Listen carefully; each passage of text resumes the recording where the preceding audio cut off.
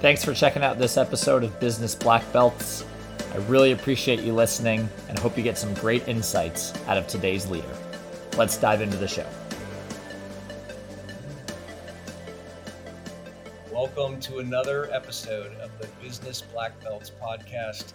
I'm David Golding, and I have the pleasure of being here with Karen Feinstein from the Jewish Healthcare Foundation here in Pittsburgh, Pennsylvania. How are you, Karen? I'm good. How are you today? I'm doing great. It's such a pleasure to have you on our podcast. You have had such a distinguished career and so much experience that I think listeners will be able to relate to and learn from. So a good place to start is probably just at the beginning of who you are and how you got here. Well, how do I define myself? Certainly, let me say mother and grandmother. Also, I like to think I'm a pragmatic activist. So what do I mean by that? I mean, I'm very flexible. I think life's a game of Scrabble. So I kind of know where the end point is, but I have no idea what moves I'm going to make along the way until I see what others do. So, I'm pretty flexible strategically. That said, I would say I'm a traditionalist. My kids joke that I haven't made a new friend since my third birthday, but that's not quite true. But people who were at my third birthday party are still my good friends. And I live surrounded by family. All of my children live in walking distance. 5 generations of our family have clustered in one neighborhood. So, I'm sort of a traditionalist activist. Also, I'm a CEO. I like to think in some ways I'm a community leader, a mentor. I got my PhD from Brandeis University, dealing with some very esteemed economists, wrote my dissertation on labor economics, but I'd like to think I'm actually a doctor of societal healing. And that's a lifelong fascination with social movements, social revolutions. I like to understand how societies become more just and caring and democratic. So I think those are the ways I would define myself.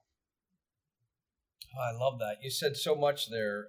The first thing that really piqued my interest is 5 generations together within walking distance. Yes. How have you accomplished that? Because I think that is something that, when I've been to other countries, and certainly there's other cultures that still really strive to do that, where that's very common. Whereas in ours, really, I have no family within 3 hours. The closest family that I have is within 3 hours. So just can you talk, was that something, obviously it was probably intentional to some degree, but I'd love to know more about that. Well, I think it's somewhat uniquely Pittsburgh, East Coast. Yeah. Northeast. Our neighborhoods have character defined by certain cultures that have lived there for generations. That's not unusual in Pittsburgh. We live in the house that belonged to my in-laws. That's also not the least bit unusual. Families keep houses, they pass them down. It's an urban neighborhood that stayed vital over generations, which is also somewhat unusual. People haven't fled to the suburbs. In fact, you can't buy a house right now. The people in the suburbs are fleeing back. It's a very vibrant urban neighborhood with 4 universities and many, many community civic assets. Our museums are also here, our botanical garden, very major city parks. So, in a way, why would our family live anywhere else? Yeah. The fact that we all have stayed together, I do think also is a bit of the magnetism of Pittsburgh. People identify intensely. There are Steeler bars all over the world. Ex-Pittsburghers who may have been gone for a generation or two still say, I may be living in Bucharest or I may be living in Singapore or San Francisco, but I'm a Pittsburgher. That's amazing. Love it. I aspire, I always say I want my kids, I actually never want them to move out, but my wife disagrees with me. So I'll just try to get them to live close to me like you've done. So, this is Women's History Month. And I'm so excited that we were able to get a woman CEO on during Women's History Month. Can you talk a little bit about what you have had to overcome to become a CEO? Well, I would say certainly my generation, it was a lot harder then. I tend to be very outspoken and direct and somewhat assertive. And in Boston, we lived in Boston for 16 years, although I'm a Pittsburgher. That wasn't that extraordinary. I came back to an intensely corporate culture here in my hometown, and it was. However, that said, when men would tease me, they'd say, do you get in trouble because you're so direct and you say what you're thinking? And I always say, when you stop rewarding me, when you guys stop rewarding me, maybe I'll change, which of course I won't. But the interesting thing is, when I came back, I was the first woman on the Boy Scout board, the first woman on the Allegheny Conference for Community Development. I wound up playing the first woman role because actually I think even though men may criticize it, they're more comfortable with the fact that women don't have to be silenced. They don't have to be scenery. People are more comfortable when you're speaking up and saying what's on your mind and you're direct. So yeah, I think that was a challenge. Also, which would be humorous, when they sold the Jewish hospital here, Montefiore, and they set up a foundation, even though I had no healthcare background, they wanted me to run this foundation. But this is Pittsburgh, as I described it to you. So a lot of the people on the board had pushed my baby buggy. They'd been at my early birthdays. There was even someone on our board who'd gone to kindergarten with me. So it was very funny. The older generation, my parents' friends, had to say occasionally, you have to stop calling me Uncle Alvin or Uncle Dick. You have to, you're CEO now, not a young girl. So yeah, there was a lot of adjustment, but don't forget, it also worked both ways. And I feel bad for some of the young women now who are in leadership roles. I was definitely mentored, protected. There was a lot of chivalry. So the people that ran our giant corporations here, they were very protective. I can whine about some of the ways in which I felt diminished a little bit or less was expected of me. But I can also tell you people who would loan their corporate jets.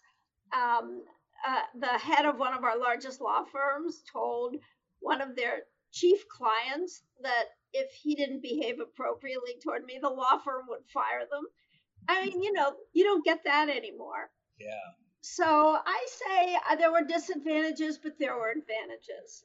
And if I had to add it all up, I miss the fact now my daughter-in-law runs the Allegheny Conference on Community Development, where I was the first woman. And it's the corporate leadership of the community. And the interesting thing is, people aren't nearly as chivalrous anymore. I think she's missing something. Yeah, that is just like some of the, living close to your family. Chivalry is something that I think we as a society miss. There's a place for empowering women, but then also as men looking out for them too. Yes, I mean, none of us appreciated the sexual advances, which are now pretty much forbidden. So I think we missed that, not at all. But there was a leader here in finance. I was teaching at Carnegie Mellon when I came back, and I did a paper on the economic future of Pittsburgh after the demise of Big Steel. And I'm giving this serious paper to a lot of leaders at our downtown dining club. And I'm introduced as a little lady whose brains are as good as my legs. Now, in Boston, you would have been arrested, right? The EOC would have swooped in. And so, what can I tell you? People said, that is so awful. That's so awful. Yes. But the person who introduced me became a wonderful friend and even took me to lunch at their executive dining room once when I was about to make a career move and said, don't do it. It is the wrong move. This is what you should be thinking about. And he was right. So what can I tell you? it worked both ways. Times have changed. What we don't miss are the Harvey Weinsteins. Right. Yeah, for sure. And I think your perspective, I love how you framed it. And I think it's so important for everyone to see, that life is good and bad, right? There's always going to be pluses and minuses. Do you think that perspective, or how has that benefited you, throughout your career?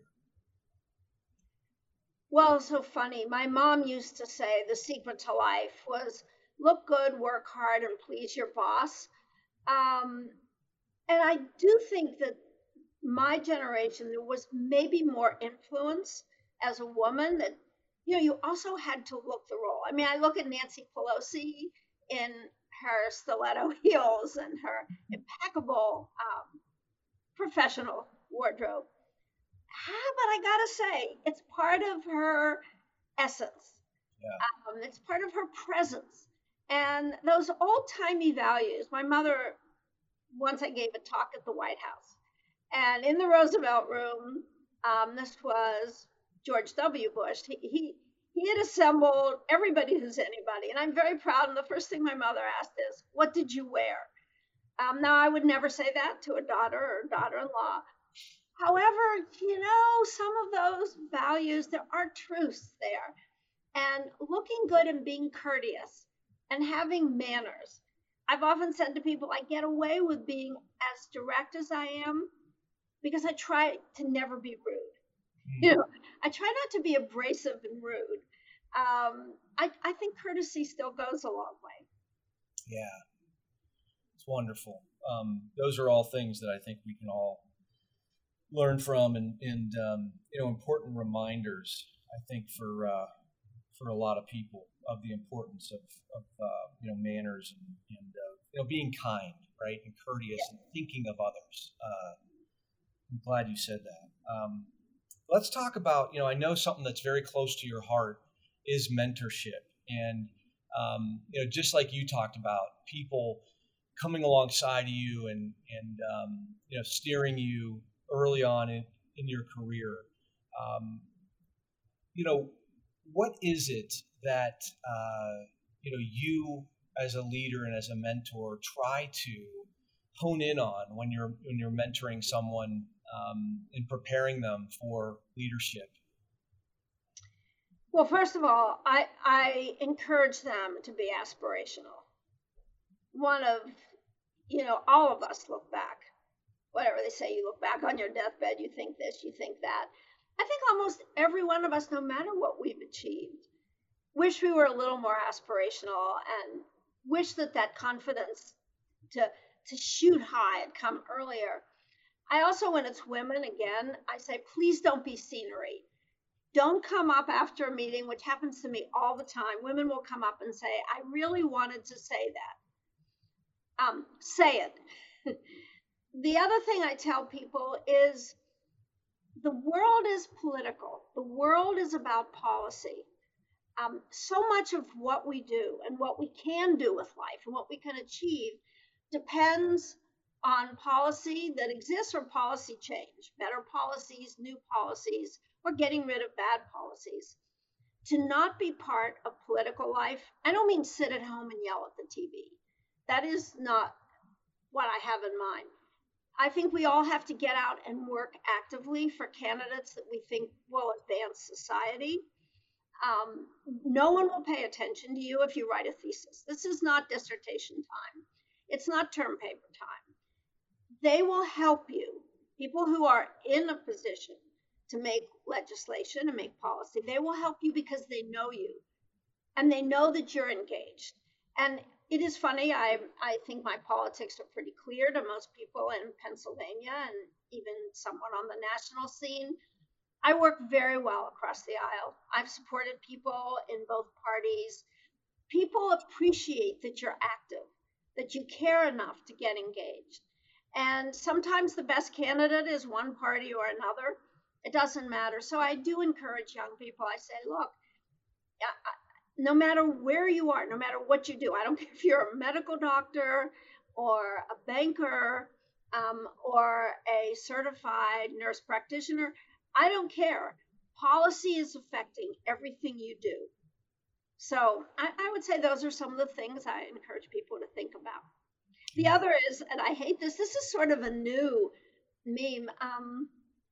Where did the imposter syndrome come from?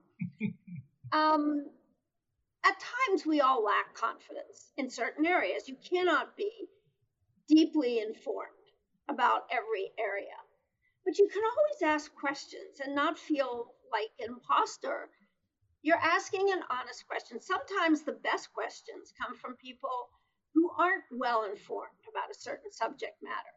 So I am meeting a number of women, and when you're doing formal mentorships, and they ask me about the imposter syndrome, and I sort of don't like it. I say, look, if I'm in the room, whatever the room is, if I'm in the room or the position or I've been given authority, I'm there for a reason. I earned it some way or another, even if it's just my demographics. They want to hear from my demographic. So speak up, be present. Yeah. Yeah. I think that that really goes well with what you started off saying, be aspirational, right? Yes. I talk a lot with my kids and people that I mentor, don't be afraid to be bold, right? You can be bold. And also, though, do it with gentleness and kindness. And I love the word aspirational. So speaking of aspirational, as the CEO of the Jewish Healthcare Foundation, what are you currently working on? I mean, what's in your focus right now? Well, I do take my own advice. I'm trying to get legislation to create a national patient safety board that would be modeled loosely on the National Transportation Safety Board.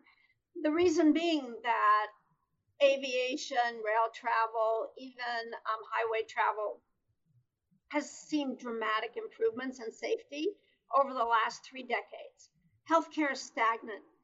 We unfortunately are rife with harm. And the data are so underreported, but probably 250,000 people die every year from preventable medical error in our country. I don't know how you live with that data. 250,000 people dying from something, we'd probably go to war. So what is troubling to me is that other industries that are complex and high risk have a national home. They have a federal home. There's a place where people think about safety in that industry all the time.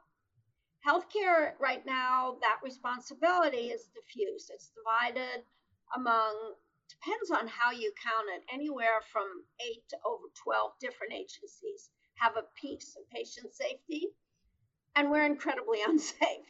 We need a home, one place that's bipartisan, that's independent. And that's what we love about the NTSB. That's a think tank that does nothing but study the problem and come up with solutions to our major harms. So I think that's aspirational enough. Yeah. I think that's very aspirational. And, when we were preparing for this, that's not something that came up. And that is so exciting. Certainly something that's close to my heart. My son was injured in a medical procedure as a young boy. And so safety is something that, we've experienced firsthand, and it's not intentional, right? This doctor was doing the best that they could, but certainly I think if there were more controls in place, more oversight, probably more of a interest in safety, it could have been avoided. So how are you going about doing that? What are the steps and where are you in the process right now? Well, you're asking me about one of my favorite subjects. We don't have to be where we are. You heard me say preventable medical error. Many of the errors are preventable. The interesting thing is, and I started working on this with a very charismatic CEO named Paul O'Neill, who at the time was the CEO of Alcoa, which was the safest corporation in the world and headquartered right up the street from where I was working then. And I looked at the dramatic gains that this very high risk industry, the making of aluminum, big bolts of molten metal, moving sheets of aluminum that could cut your head off. They're that sharp around their factories. And almost nobody around the world got injured. So let's begin with the fact that these errors in healthcare, I believe they're preventable. But Paul had used what was available at the time. We started this in 98. And what he worked on is changing behavior at the front line. For him, manufacturing, for us, healthcare. We brought lean quality engineering to healthcare. The problem is, those techniques don't transfer that well. Give a lot of reasons why, but a manufacturing floor is not like a chaotic hospital floor. But the other issue, which is an even bigger one, is other industries have made use of frontier technologies since 1998. We've come a long way. There are a lot of technologies that I'll often say create a safer environment, not a better pilot. And you can think of autopilot on trains, automatic safety valves on the highway, airbags. All of those come from the National Transportation Safety Board and related partners. We need those solutions in healthcare. We have yet to apply the technologies that are available in other industries to healthcare, and mostly because we gave safety over to the doctors. And I have great respect for medical education, have them doctors in our family, but they have almost no grounding in safety science, organizational behavior, artificial intelligence, machine learning, advanced analytics, computer science. We could go down a long list.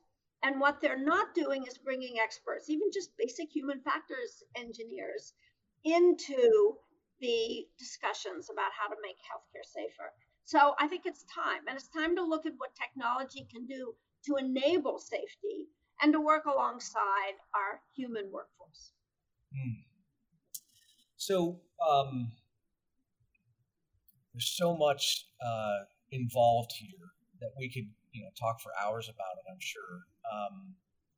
And maybe there's a reason to have a future podcast. We kind of check back in and dig into this particular topic more, because obviously it's so critical. And you raise a really interesting aspect of it, which is technology. And then also the culture of medicine, right? Of just, questioning doctors and,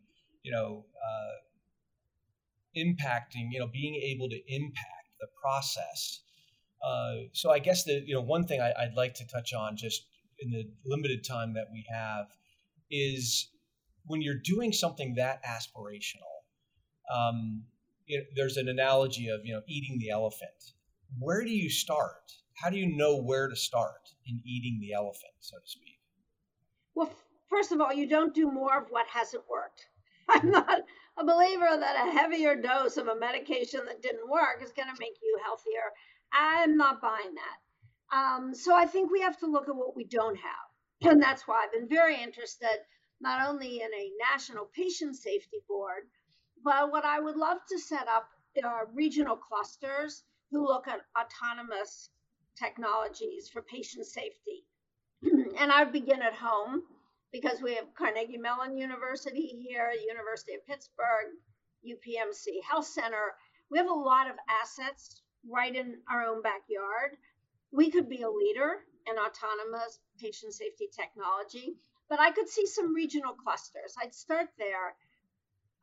I do believe strongly that right now, with our worker shortage and the escalation of medical harm during the pandemic, which sadly has just been a tragedy, we have to do something bold.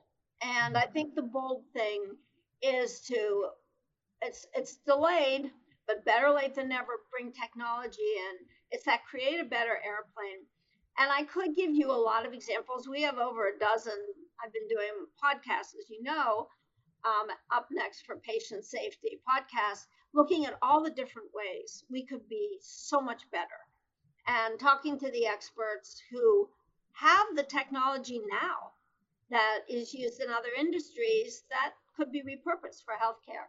So that's a real passion. I think we have to look at what we don't have that other industries have. Because if you look at the trajectory for safety, and other high-risk industries compared to ours, it's shocking.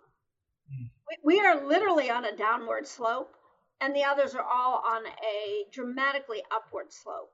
So we have to get better at this. And that's with everyone like me who's easily distracted behind the wheel of a car on the Pennsylvania Turnpike in a snowstorm. We are still keeping people safer. And not to mention now the 18-wheel semis that are going to be barreling down the pike. They probably are now without a driver. Yeah. They're able to not only navigate with all their sensors and monitors and all the data they collect and use. We could be doing a lot more of that in healthcare that would enable our workforce to do what they do well. So I'm excited about those two frontiers. One, just the research and think tank aspects of an NTSB, but also at a regional level, let's start activating the resources we have, whether it's clinical research. By the way, some of the best solutions I've seen recently involve fields as different as engineering, matched with genomics, with predictive analytics, and literally detecting throughout a hospital an unusual virus and going right to the source, which is, genomics sort of lets you do that. Who are the people throughout the hospital that are infected, and what do they have in common? And you go right to the source and fix it. And I've disturbed almost nobody at the front line. So I get excited about that. Yeah, your excitement and passion is infectious. I love it. No pun intended. Yeah, you're right. Good catch. Thank you. So you mentioned your podcast. I'm really glad you did. Up Next for Patient Safety. What has that experience been like for you? Well, it's interesting. We do a number of fellowships. You do know I love to mentor. So we do fellowships. We have 3 to 4 every year of different fellowships, bringing in mostly graduate students in health professions. But, everyone's rediscovering the wheel. And the first meeting of any fellowship is a chance for them to ask me questions about my life, my career, just what you're doing. And one of the questions I always get asked, how can you keep going for 24 years working on medical error with no progress? And the answer is what I would answer you. I meet so many wonderful people along the way. And the podcast gave me an opportunity to not only take the people I know who are extraordinary, who've been working on this as long as I have, but also to interview people I've never met that I've heard of, like Jeff Cooper, who is the king of simulation centers and safety and anesthesiology. And so, I'd never met Dr. Cooper. I was so excited. I got to have, half an hour to just talk to this lion of safety who's accomplished in his specialty in the specialty of anesthesiology, what no other specialty has accomplished.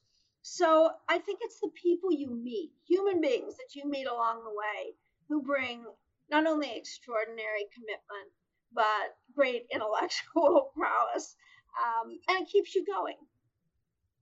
Yeah, my experience is very similar, and I've not been at it that long yet, but it really is a lot of fun to connect with people, and I think also just there's a collaboration element to it that is hard to find in other ways.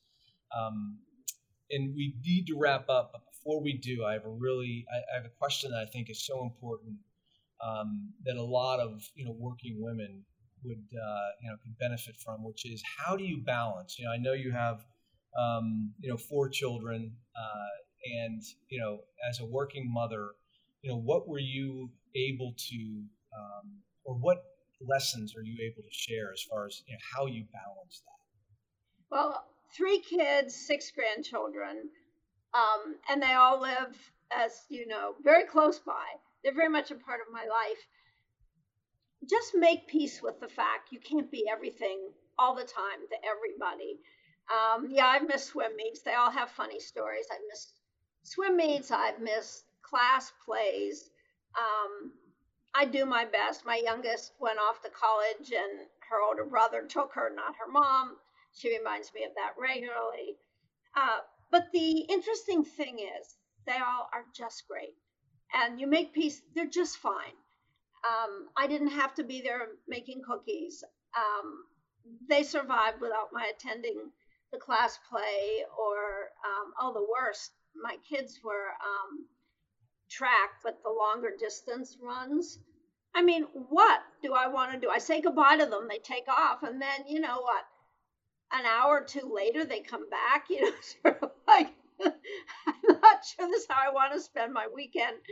The kids turn out just great. You can, I mean, I'm not saying you can have it all because you can't be everywhere and do a great job at everything. But you certainly can balance work with family if you don't wind up whipping yourself because you haven't met some ideal incarnation of a mom or dad, where we're doing our best. And mostly it works out just fine. That's great. It's what I heard you say is, don't overthink it. That balance is important, and everything works out. I think one of the things that lately has been on my mind is the power of intention. Right? If my intent is good things happen. And so I really like what you had to say there. So where can people find you, Karen? What's the best way to reach you? Well, there's sort of conceptual and actual. So conceptual is I'm very transactional. So if you have something you want to partner in, we can put our agendas alongside each other. We can move a worthy cause forward. That is the best way conceptually to connect with me. I've never joined book club. I mean, I'm sort of, I'm very practical about how I use time. But in just the most concrete terms, email is the best, Feinstein@jhf.org. Text, not so good. I try not to clog up text. And my phone doesn't ring from one day to the next. So you can try calling, but, it's so unusual to hear a phone ring and not answer it. It's amazing how the world has changed, right? Because it's the same thing with me. I used to spend so much time on the phone, and it's all electronic now, text and email and direct messaging, things like that. My husband keeps saying, why don't the kids ever answer my phone calls? I said, because they don't answer phone calls anymore. Try texting. But the phone doesn't ring. LinkedIn works, sort of. Mm-hmm. And then there's a Twitter account, but the chief communication officer answer said, if you think you're talking to me, you're not. I'm not going to tweet. I'm not going on Facebook.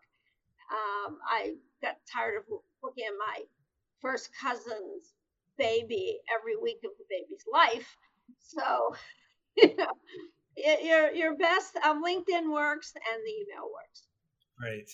Well, Karen, thank you so much. It's such an honor to have you join me today and take time out of your busy schedule and share all these great experiences with us and your passions and aspirations. Thank you so much. I look forward to staying in touch. I do too. Thanks, David. You're welcome. Take care. Thanks again for listening to today's episode of Business Black Belts. Should you want to see more content on both the show, marketing, and business in general, feel free to check out my LinkedIn. Thanks.